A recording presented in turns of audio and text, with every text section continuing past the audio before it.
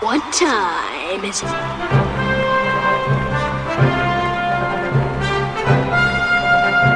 Can you dig it? Hello and welcome to the Bible Dig Godcast, a fun-filled exploration of archaeology and the Bible. And now, here are your hosts, author J.S. Earls and attorney Peter A. Paputsas.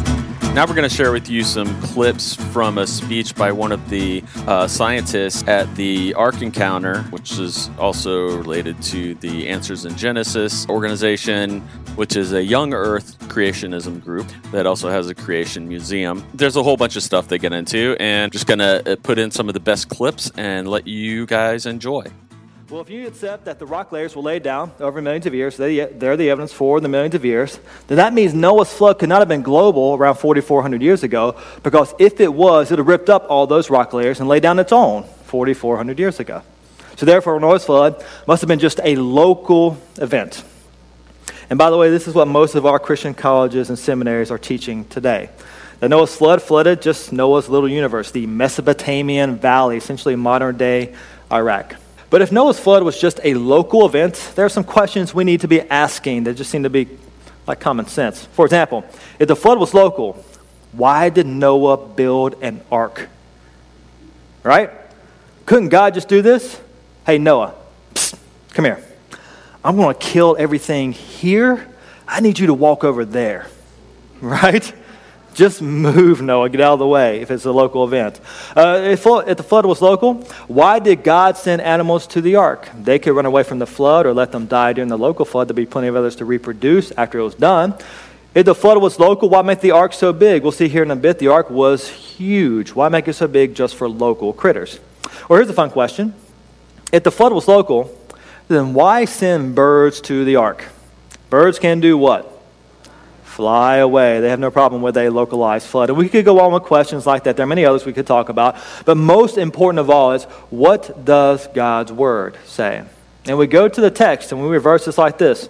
Genesis 6, 13 and 17. God said, I'm going to put an end to all people. The earth is filled with violence. I will destroy both them and the earth. That's important. Hold on to that. I'm going to bring the flood waters over the entire earth, all life under the heavens, every creature with the breath of life, everything on earth will perish.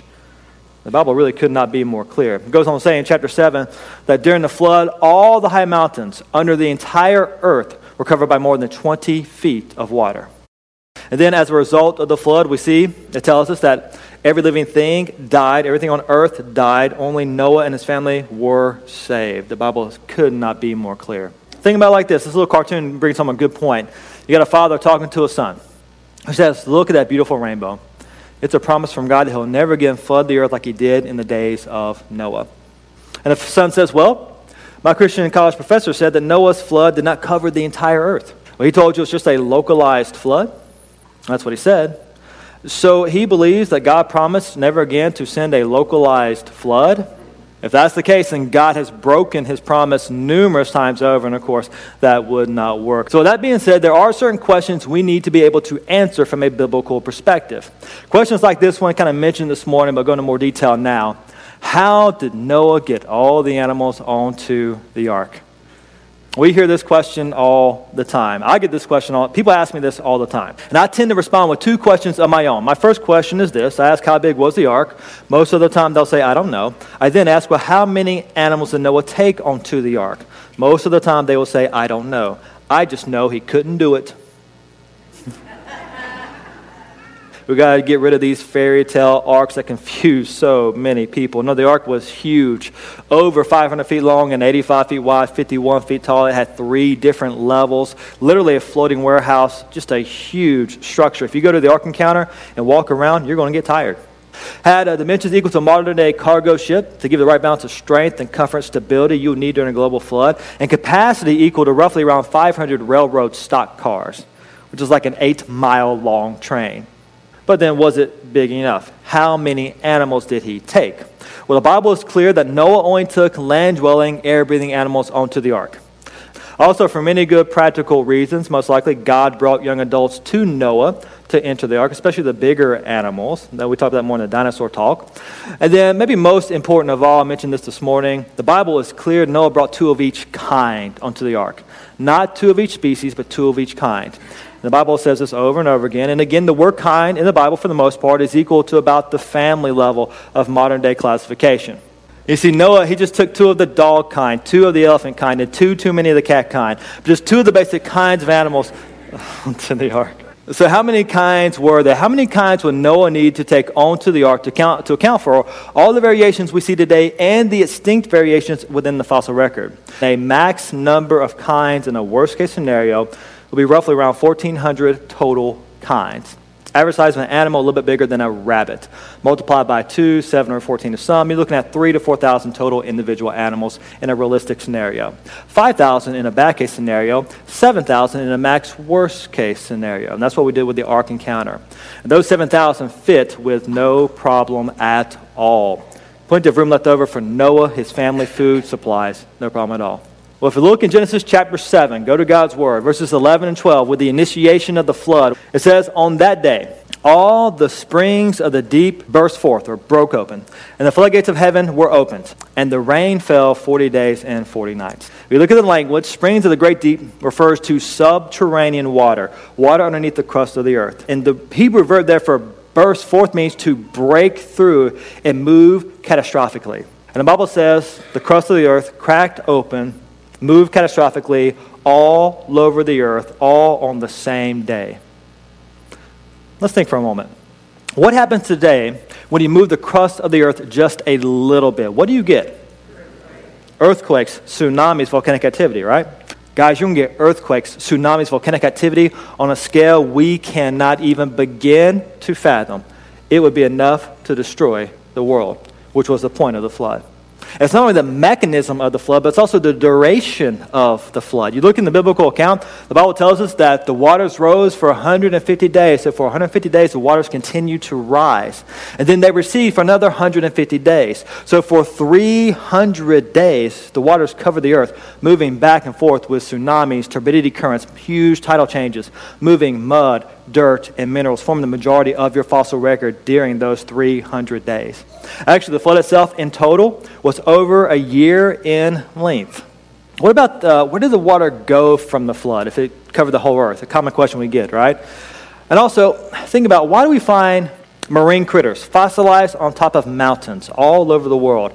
How do you get a fossilized marine critter on top of a mountain? Well, the Bible seems to imply how the flood ended in Psalm 104. Towards the end of the flood, the mountains rose up and the valleys sank down. As the mountains rise up, they carry with them the newly formed fossil record from the flood event. As the valleys sink down, the waters rush off into the newly formed ocean basins. Some say, okay, but what about Pangea? You ever heard about that? One single landmass supercontinent? Well, the Bible seems to imply that as well. Genesis 1:9. God says, let the water be gathered to one place. If the water is in one place, that implies the land is in one place. And some say, okay, well then what happened? The flood. The fountains of the great deep burst forth, cracking the crust of the earth, moving it catastrophically, causing continental sprint as opposed to continental drift. And by the way, you do the math. If you want to move a tectonic plate, long, slow, snail-paced processes do not produce enough energy to move a tectonic plate. If you want to move a tectonic plate, you need a catastrophic process that makes a lot of energy at one time to move those sorts of things, like you would have when the fountains of the great deep burst forth. If you think about it, too, a couple amazing things about this historical event. First of all, it's obvious we see God's judgment on sin. Right, that's pretty clear. That's what's taking place. But don't miss his mercy, his providence, and his salvation. Because think about it. In that global flood, which was God's global judgment of sin, there is the ark of salvation. Within that ark are those 8 people. From those 8 people will come humanity later on. From that human line will come the Messiah later who provides salvation for our souls. So we see God's justice and his judgment, but also his mercy and his love in the same event in the flood. So cool to think about. Also, after the flood is the perfect time for an ice age. Who loves a saber-toothed squirrel? Don't be afraid, don't lie. All right, bunch of heathens. All right, very good, just checking. It's a funny little critter. But there definitely was an ice age, no doubt about that. And here's the thing. To get an ice age requires a weird combination of events. You see, what you need warm waters, warm oceans, to cause a whole lot of evaporation to get moisture into the sky, a lot of it. But then you need cooler continents for that moisture to come down in the form of snow and ice and to accumulate. So to get an ice age, you need warm oceans and cooler continents. That's a really hard thing to get, but that's exactly what you would have after the flood. Because of the fountains of the great deep bursting forth, that subterranean water closer to the mantle will be heated. Also, lava flows into the ocean will increase their temperature. The oceans will be very warm. And then because of volcanic activity during the flood, throwing aerosols and dust into the sky, blocking sunlight, you're cooling the continents. As a result of the flood, you have warm oceans and cooler continents. Exactly what you have for a flood. Computer simulations show with those conditions after the flood, you can get an ice age to roughly come and go in about 500 years after the flood. And this ice age is really important for a couple of different reasons. Here's a couple of examples. One, during these ice age, since much of the Earth's water will be trapped in the form of land glaciers, that's going to drop the ocean levels all around the world. Drop the ocean levels and you reveal land bridges between the major continents during the ice age. So during this time, people and animals can easily migrate all over the world. As the ice age recedes, glaciers melt down, ocean levels rise back up, land bridges disappear, and certain animals get trapped in certain places. And maybe that's why we only find kangaroos in Australia, so forth and so on. Pretty cool. Also, people say, okay, well, that makes sense, but then can the flood really explain billions of dead things buried in rock layers, laid in the water all over the earth?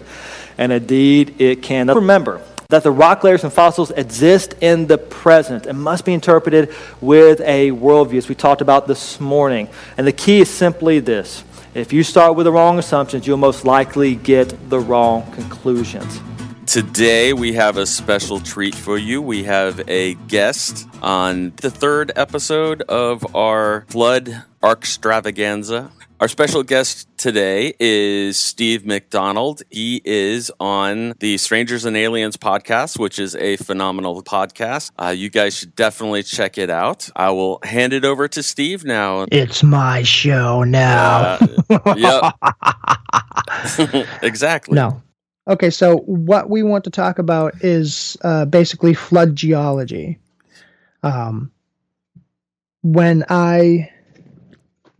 Sorry, I put the wrong Bible down. That's okay. Yes, I actually have two Bibles for this podcast. It's that special. When I look at flood geology and the historicity of the flood, I think to myself, let's use that grammatical historical concept and look at the actual Bible verse. So, is this poetry? No. Is this someone telling a parable? No. Is it just a story? Is it a proverb? What is this? So we're looking at this and seeing what it is, and it presents itself as history. So we say to ourselves, okay, so if we believe the Bible to be true, and it says it's history, it presents itself as history, so we just have to take it word for word and see what it says. And we can be assured that whatever it says is, at least when you look at it biblically, it's historically accurate. Okay, so I have Genesis 7. I'm starting at verse 18. It says, "The waters prevailed and greatly increased on the earth, and the ark moved about on the surface of the waters. And the waters prevailed exceedingly on the earth. And all the high hills under the whole heaven were covered. The waters prevailed 15 cubits upward, and the mountains were covered. And all flesh died that moved on the earth, birds and cattle and beasts and every creeping thing that creeps on the earth, and every man, all in whose nostrils was the breath of the spirit of life. All that was on the dry land died. So he," meaning God, "destroyed all living things which were on the face of the ground, both man and cattle, creeping thing and bird of the air. They were destroyed from the earth." So if we're taking this as history, and we're trying to think to ourselves, was it a local flood? Well, first of all, the Bible doesn't present it as a local flood. I mean, you read those words, and it's pretty clear. He's like going over multiple times. It went above the high hills. It went above the mountains. the all flesh died that moved on the earth. And it keeps making sure that it's pretty clear that if you believe this historically, that's what happened. And I mean, I think the Bible says like 120 years that he was building the ark with his family and preaching to these people, right? Preaching to them. And how do you preach in a way that's just sort of like, God is going to bring destruction around these parts. It's watch out if you're close. Yeah. I mean, it loses the whole sense also of the symbolism that the ark gives. The symbol that the ark is a symbol of Christ. Right. So Christ is what saves us. We need to be metaphorically inside Christ, inside his salvation, inside his forgiveness and all that good stuff for us to be saved. So anyone that didn't go in, and it says God shut the door. It didn't say that Noah shut the door. It says God shut the door. So anyone that didn't go in enough time, they're lost, metaphorically, and here in the story, literally. So if literally they weren't lost, it was just the people in this area or the people that just wasn't able to get over that mountain, then that doesn't give the same symbolism that the ark presents in the Bible. It gives a different type of symbolism that God is just a capricious type of a God that would kill some people locally just because the person that he saved didn't give the people enough information just to go a little bit further away. I mean, it doesn't make a lot of sense. So when we have that symbol of salvation in the Bible, that's always a good thing to preserve as well. We want to really want to make sure that Noah is not seen as some monster. Right. So people,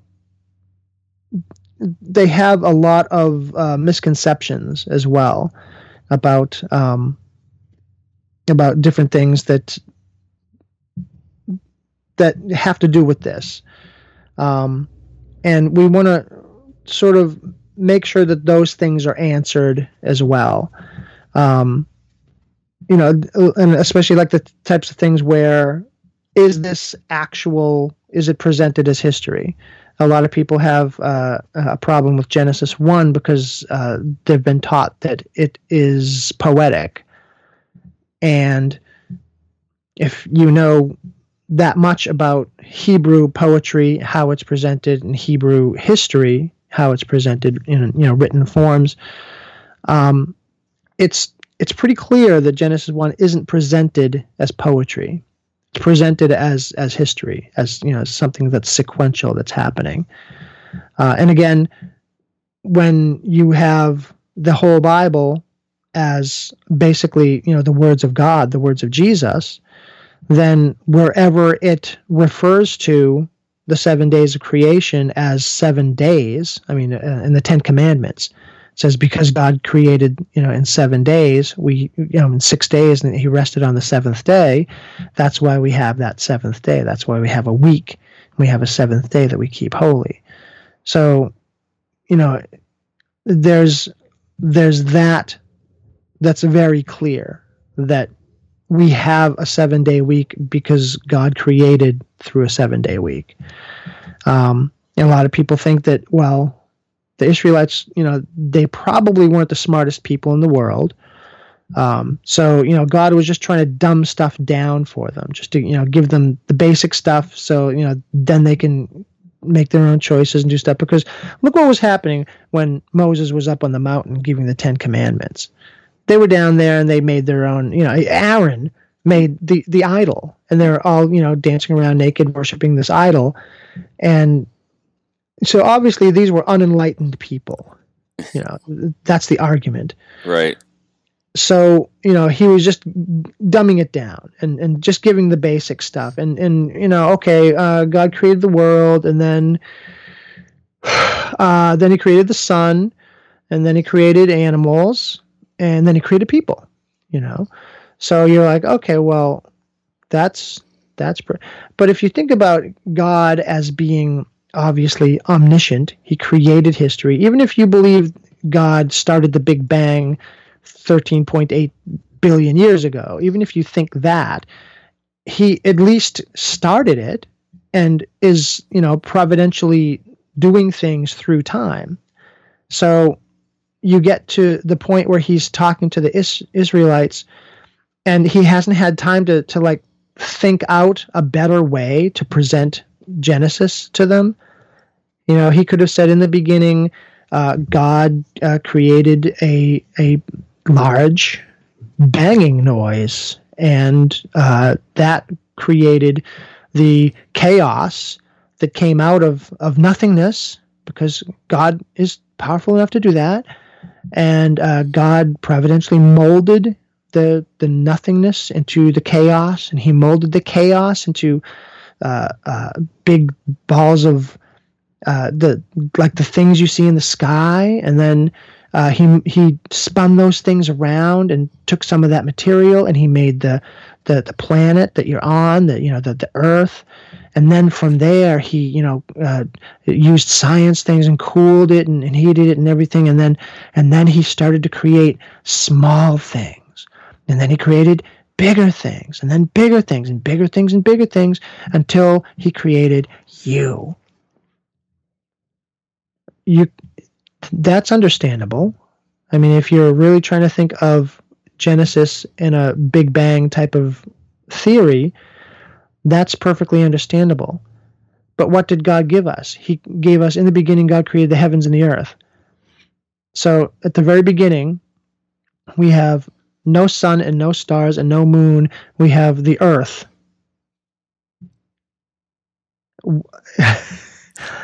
I mean, it doesn't make any sense if God says, okay, well, I have to dumb it down to these people, but I also have to make it sense to the people, X thousand years from now, after they've discovered science and they've figured me out. Right. I have to be able to make it work for them too. So, so he would tell more of a story like I told. And that way, when we got to this point, we could look at Genesis and say, oh, look, exactly. God is going right along with evolutionary theory and, a cosmic evolutionary theory. So we're not given that. We're given what we have. It's presented as history. And so, yeah, there you go. So, and then we get to the point where we have Noah. And, people think, well, it'd be ridiculous to have, 8 people and 3 of them women, 4 of them women, by the way. They're building this huge, this huge boat. And first of all, how big is a cubit and all that stuff. I mean, so picky. But then you say to yourself, it's 120 years they have to build this thing. So, maybe 8 people could swing it in 120 years. I don't know. I think God knows exactly the time periods that people can do it. It's not like he was telling Noah to hurry up or, dropping some raindrops on his head to get him to hammer a little bit quicker or anything like that.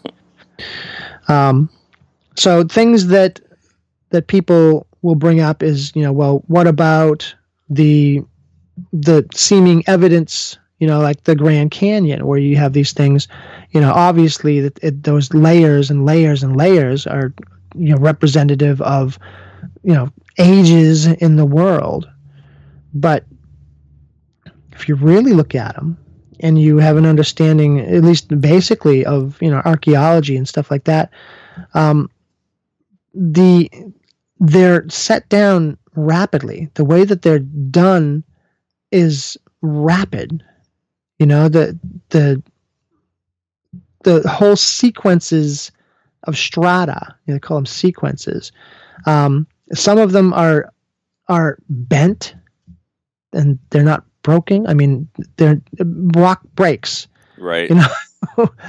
things like that. You can tell that they're laid down rapidly in succession. So when you have the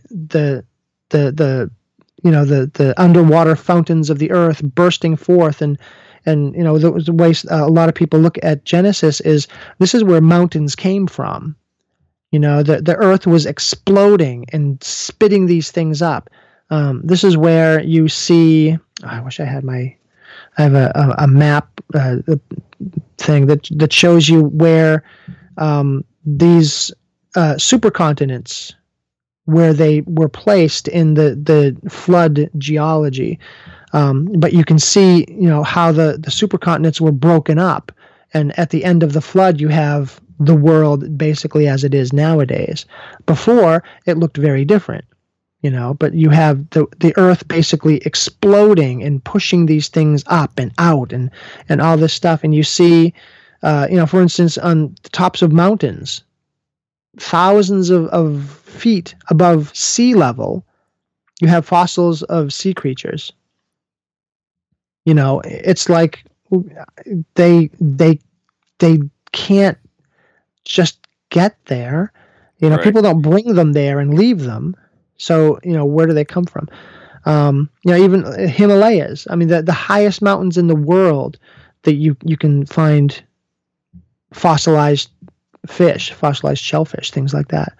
And the way that the other fossils are laid down, you can tell that they're rapidly done. That you can tell that they're not just dead animals that whose skeletons weren't completely picked apart and used for other things by other predatory animals.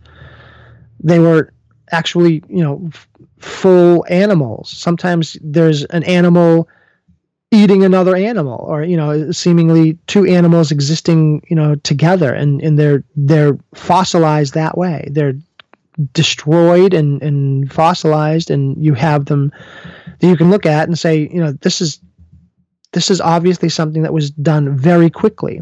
It was the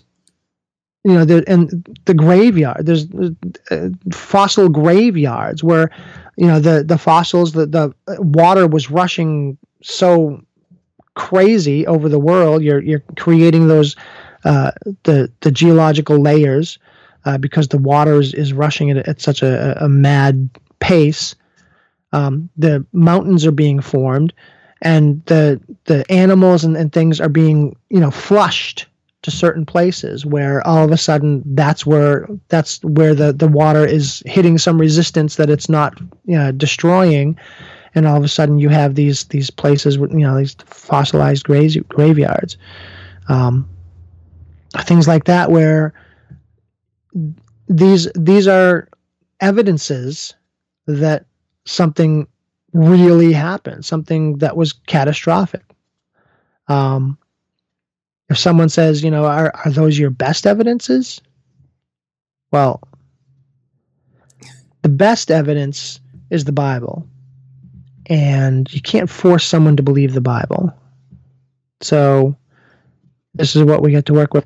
This is one of the reasons why I like to preface the whole thing by taking someone out of their box and putting them in my box, is because I see things in light of the Bible. Right. I can look at the stratas, and I can look at the fossils, and I can look at all that stuff and pick out little things for people to scratch their head about. But unless they actually look at it biblically, if they just give me that grace and say, for a minute, I'll look at things as if it happened over a 6,000-year time span. I'll look at it as if it was literal history in the Bible, and I'll just give you that grace, just out of the box, just for a minute or two. Then people can sort of understand, and they might still have but science says, but this person says, and they can still do that, and it starts to generate the conversation. Because if you don't believe the Bible, you're not going to believe proof or evidences if other people said that those evidences, don't count. So, if Stephen Hawking says, this happened and this didn't happen, so many people are going to say, well, he's got an IQ close to 200. We'll believe him over some guy on a podcast. Right. Well, yes, but if you just look at the Bible just for a second, and you read that the beginning of knowledge, the beginning of wisdom is the fear of God. I don't know Stephen Hawking. I don't know if he's a Christian. I don't know if he has the fear of God. But whoever it is that we're putting our trust in, we should put our trust in people who fear God, who are Christians, And if we're thinking biblically, if we really want to look at things biblically, we have to take away all that other stuff and say anyone that says the Bible is junk, the Bible isn't history, the Bible is, whatever, leave that to the side just for the sake of the argument. And let's just work with it this way. Is there any scientific proof that isn't completely secular that points one way or the other? Right. Some people think of it as like putting on glasses. If you put on the glasses of the world, you're still looking at the same evidence. And if you put on glasses that, reach back millions of years and billions of years, you're going to project that onto whatever you're looking at. And if you're looking at it with glasses that only go back 6,000 years, you're going to do that too. We're in the same boat. Evolutionists and creationists, we weren't there.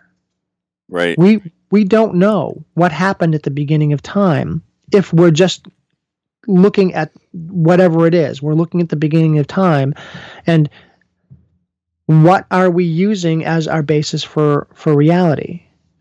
If we look at it biblically, like I said, literally historical, grammatical historical, we can look at it and say, yes, that happened about 6,000 years ago.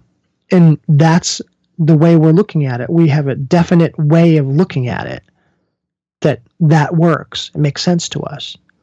If you're looking at it a different way, through the eyes of secular science, then you have to say, yes, that happened 18 billion years ago. Oh, wait a minute. No, the website just updated. It's 14 billion years ago. Wait a minute. No, it's now they're saying 13.8. Oh, wait a minute. Something different now. So every time it changes, you have to, get a new pair of glasses or adjust them. I don't know exactly what the good metaphor for that would be. But, the glasses, they're not accurate. They don't work in that big sense. And if you are a Christian and, like I said, Bible-believing Christian, you can believe that this happened over millions of years if you really haven't taken as deep a look into the literal grammatical historical method. If you haven't looked at it that way, then you can still be a Christian and not believe everything that I'm saying here. I'm not saying that you can't be, but if you just take that extra step, you're going to start to think, oh, okay, well, if I tie my Christianity into evolution, so, here's my study Bible, and I'm going to look at Genesis 1, and in the notes here it says, let's see, Genesis 1, this happened 3.8 billion years ago. Okay, so that's what my and then every single time it changes, and it does, you need to update that. And every single time they find out, oh, stars formed this way instead of that way.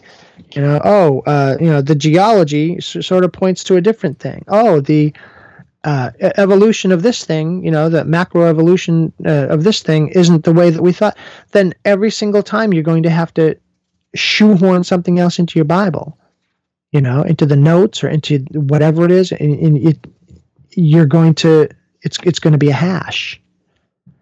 Right. So when evolution finally goes away, and it's not like I'm, just trying to get rid of it or anything. I have a pretty good feeling that the theory isn't going to last much longer. There's actually a lot of people in the secular scientific community that don't even really consider natural selection and molecules to man evolution as sort of like the be all and end all. It's just sort of like a working theory right now until we come up with something better.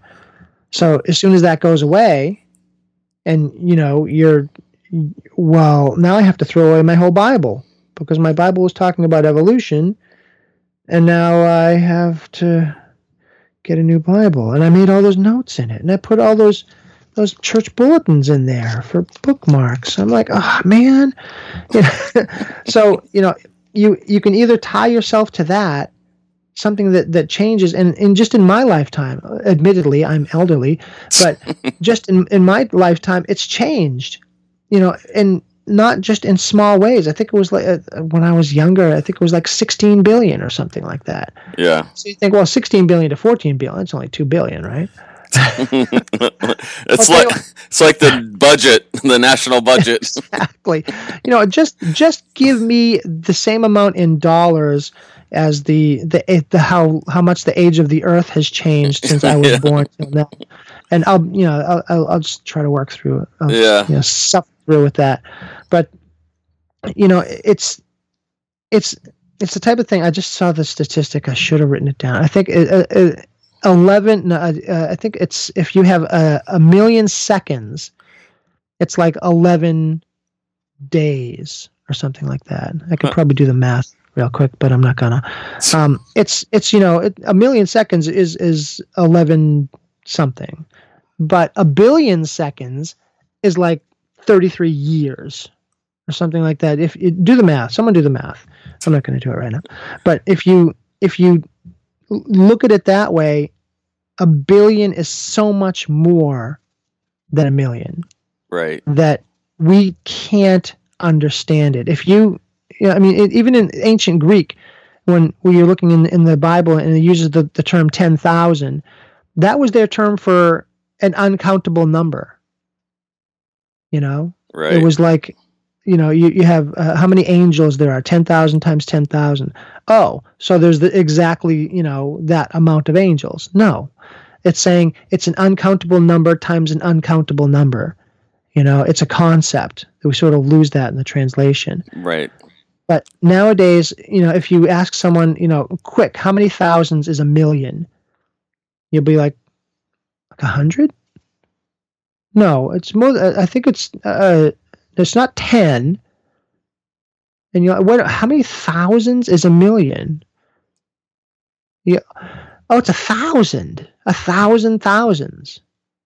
And you lose the sense of it because your brain doesn't deal with thousands much. I mean, I guess if you're an accountant or something like that. Yeah. But it doesn't deal with that multiplied thing as much because we're used to hundreds. How much is 1,000? How many hundreds is 1,000? 10. Well, it's that 1,000 is 1,000. So 10,000 is a million? No, that doesn't work. So we lose the concept real quick when the numbers get high, and nothing in history has a tag with a date on it. We can't look at fossils and say, oh, this came from X amount of years ago because it has a little tag on it. We don't have that. It's circular logic because they say this level, this strata, existed 100,000 years ago, and this bone is in that strata, so that bone must be 100,000 years old. And then you say, well, how do you know that the strata is 100,000 years old? 100 million years old or whatever.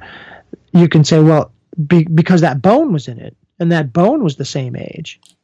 And then you say, well, how can you tell the bone's age? Well, because it was in that strata, and that strata was the same age because they exist together. And you're applying this date to it, where it's like, I'm having trouble finding anything which goes into exactly where they got these actual dates from. You can't say it's radiocarbon dating because that only goes back thousands of years. And if there was a huge geological event like the flood, it probably had some disruption and upsetting of the, how that's measured. So is that as accurate as it possibly can? What about polar shifts? The magnetic field's polar shift. Would that have had any effect? When you look at radiometric dating, you're anticipating that the atmosphere was the same as it is today. So, we can tell 200 years ago it wasn't the same, but we're anticipating that thousands of years ago or millions of years ago it was the same. We can't do that, So we have to look at what real evidence we have. And like I said, I've never found a book, I've never found a website that talks about where they actually get the hard dates that they present. Right. It's all conjecture built on someone else's conjecture. It's like if I said I'm 100 years old, then you would say, well, Steve says he's 100 years old, so his son must be younger than that, so he's probably 70. But you're only going on what I say. So, where is the exact verification for these dates, or where do they even come up with the actual conjecture for these dates? Think of it this way, too. We just talked about millions of years. 1 million years ago, if you started with a viable group of people, human beings or proto-human beings or whatever you want to call them, that the ape-like being that we're supposed to be related to, that's the apes were also descended from, whatever it is, whatever you want to call it, and you just took that group of 20 or 30 people and projected it forward 1 million years in time at a very basic rate of generation. So let's just say like 2.1. So every generation generates a few more people. Every generation generates a few more. It's not going to be a huge population explosion, but it's not going to be ZPG either, zero population growth. So you give them just enough, and you can look in history and see what rates are of human population growth, which is, probably in the 2.1, 2.2 range, and project it forward, you would have, I don't even know, trillions, quadrillions of people on the planet, just because that's how many people would now be alive if you had that small group back then and just projected it 1 million years. Now, you take 7 billion people, which we have right now, close to 8 billion people, and project that back to, let's just say, roughly 2,500 BC, where Noah's Ark, and it was in that general area of time, and you project it back to then, and you get back to a very small population, an incredibly small population, like less than 10, let's just say 8. Noah and his 3 sons and their 4 wives.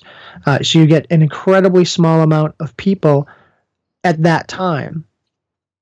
So, there's, you could say, well, maybe there were, asteroids that destroyed the population every so often or something like that. We have no proof. There's no way to account for the amazing amount of just human bodies, just human beings that would be on the planet. We can't account for that. And then take into account all the animal populations that would have had to exist, at the same time or whatever, and how they would have proliferated over just 1 million years, just one. And you think, like we said before, it's just, 1 million or 2 million or whatever. It's only 1 million difference. But that's 1 million years. And then another whole million years just to get back to 2 million. You know, it's not just right. 1,000,001. It's 1 million and then another whole million years. And it's mind-boggling when you look at the mathematics of it. Well, cool. I think you presented a pretty good case. Do you have any questions or observations? Or? Nothing important. I was going to ask you things like I know a lot of the Answers in Genesis guys, with the way that they're saying stuff, say that there were dinosaurs on the ark. Well, that's a thing that there could have been if they hadn't died out before the ark times. I mean, it could have been that they were hunted to extinction. It was 1,500 years between Adam and Noah. Right. So, they could have just hunted them to either extinction or to the point where they, I guess, whatever. But there also could have been the dinosaurs on the ark. What they probably would have taken would be smaller versions of them. Right. Just on the verge of maturity. So they're not, they're not going to take elderly lemurs and right, old kangaroos and things like that. They're going to take ones that are going to be able to, in a year from now, be able to produce, other generations. Or even on the ark, they probably had, rabbits. Probably came out with a few more rabbits than they thought. Yeah, probably. But it's one of those things where you can say definitely there were dinosaurs in the ark, or definitely they weren't dinosaurs in the ark. My view is more like in the middle, where they could have been. There was enough room on the ark for enough animals, all the animals, right, and all the food that they needed for the animals and themselves, and they would have built more than 8 rooms, because he was preaching for 120 years to these people. Right. He wasn't preaching like Jonah did. He didn't say, repent or God will do this thing. Yeah. He said, repent because God is going to do this thing. Yeah. So he had to anticipate that there were going to be more than 8 people on the ark. So most likely they had like the top layer was probably all, cabins for people who he anticipated being on the ark. So you have to think about that. Another thing that people bring up when they're talking about stuff like this is, Noah was 600 years old when he went on the ark and started it, or, all this stuff. And so how could they possibly have lived all those ages, and then all of a sudden we live to be 80 and we die? Right. Well, it's because, again, the genetics of the whole situation was bottlenecked. So you had Adam living to be 900 years old, and Eve probably similar. And then Abel lived to be, he died, I'm sorry. Yeah, I was going to say. Abel lived a long, happy life until he was killed in his youth. But Seth lived a long life. And, all these, the patriarchs, the pre-patriarchs lived these long, long lives, 777 years and 365 years even for, some people. You're like, oh, that guy died young. But, what happened is that most likely the genetics were bottlenecked into these 8 people. And the way God worked it out was because it bottlenecked, the potential for long lives drifted away. I forget what the word is, alleles maybe, but the genetic potential for long life stopped being part of the human genome. So, if 50 people were on the ark, that might have been the tipping point, or 30 people or 100 people. That might have been the tipping point that when people got off of the ark, that we still would have lived these prodigious long lives. But because it was bottlenecked into 8, and in a real sense, because that's how God wanted it to work. But he works in genetics. He works in all these cool things. He's the best scientist ever. That's how he worked it. He worked it so that those 8 people, they lost the genetic potential to live long lives. And that's how it played out. I should get you a shirt that says "God, best scientist ever." Yeah, that wouldn't spur too many conversations, I don't think. No. Well, I guess instead of rambling on anymore, I'm gonna cut this part out. But I will say the recommendation. Is there anything else you wanted to touch on, or are you pretty much done? No, I'm just starting. No, I think we can, and I think this might be a good thing to open it up to other people who, might have those different points of views. But at the very least, I hope people stepped out of their box, just to be able to see that if you look at these things the way that the Bible presents them, then you have to say, at the very least, yes, if the Bible is historically true, if the Bible talks about itself the way that it's, all that stuff, then yes, I can see your point of view. I can see that happening. I can see your interpretation of that. And if you're not a Christian and you're listening, I would just invite you, look at the other parts of the Bible where it shows the prophecies and the history, and that's the type of stuff that proves that the Bible can be trusted. And if the Bible can be trusted in those things, it can be trusted in the other things. And if you're a Christian listening to this and you're like, well, I don't want to be ridiculed because, people at my school or, people at my work are going to think a certain thing. You know what? If you're ridiculed because of Christ, that's wonderful.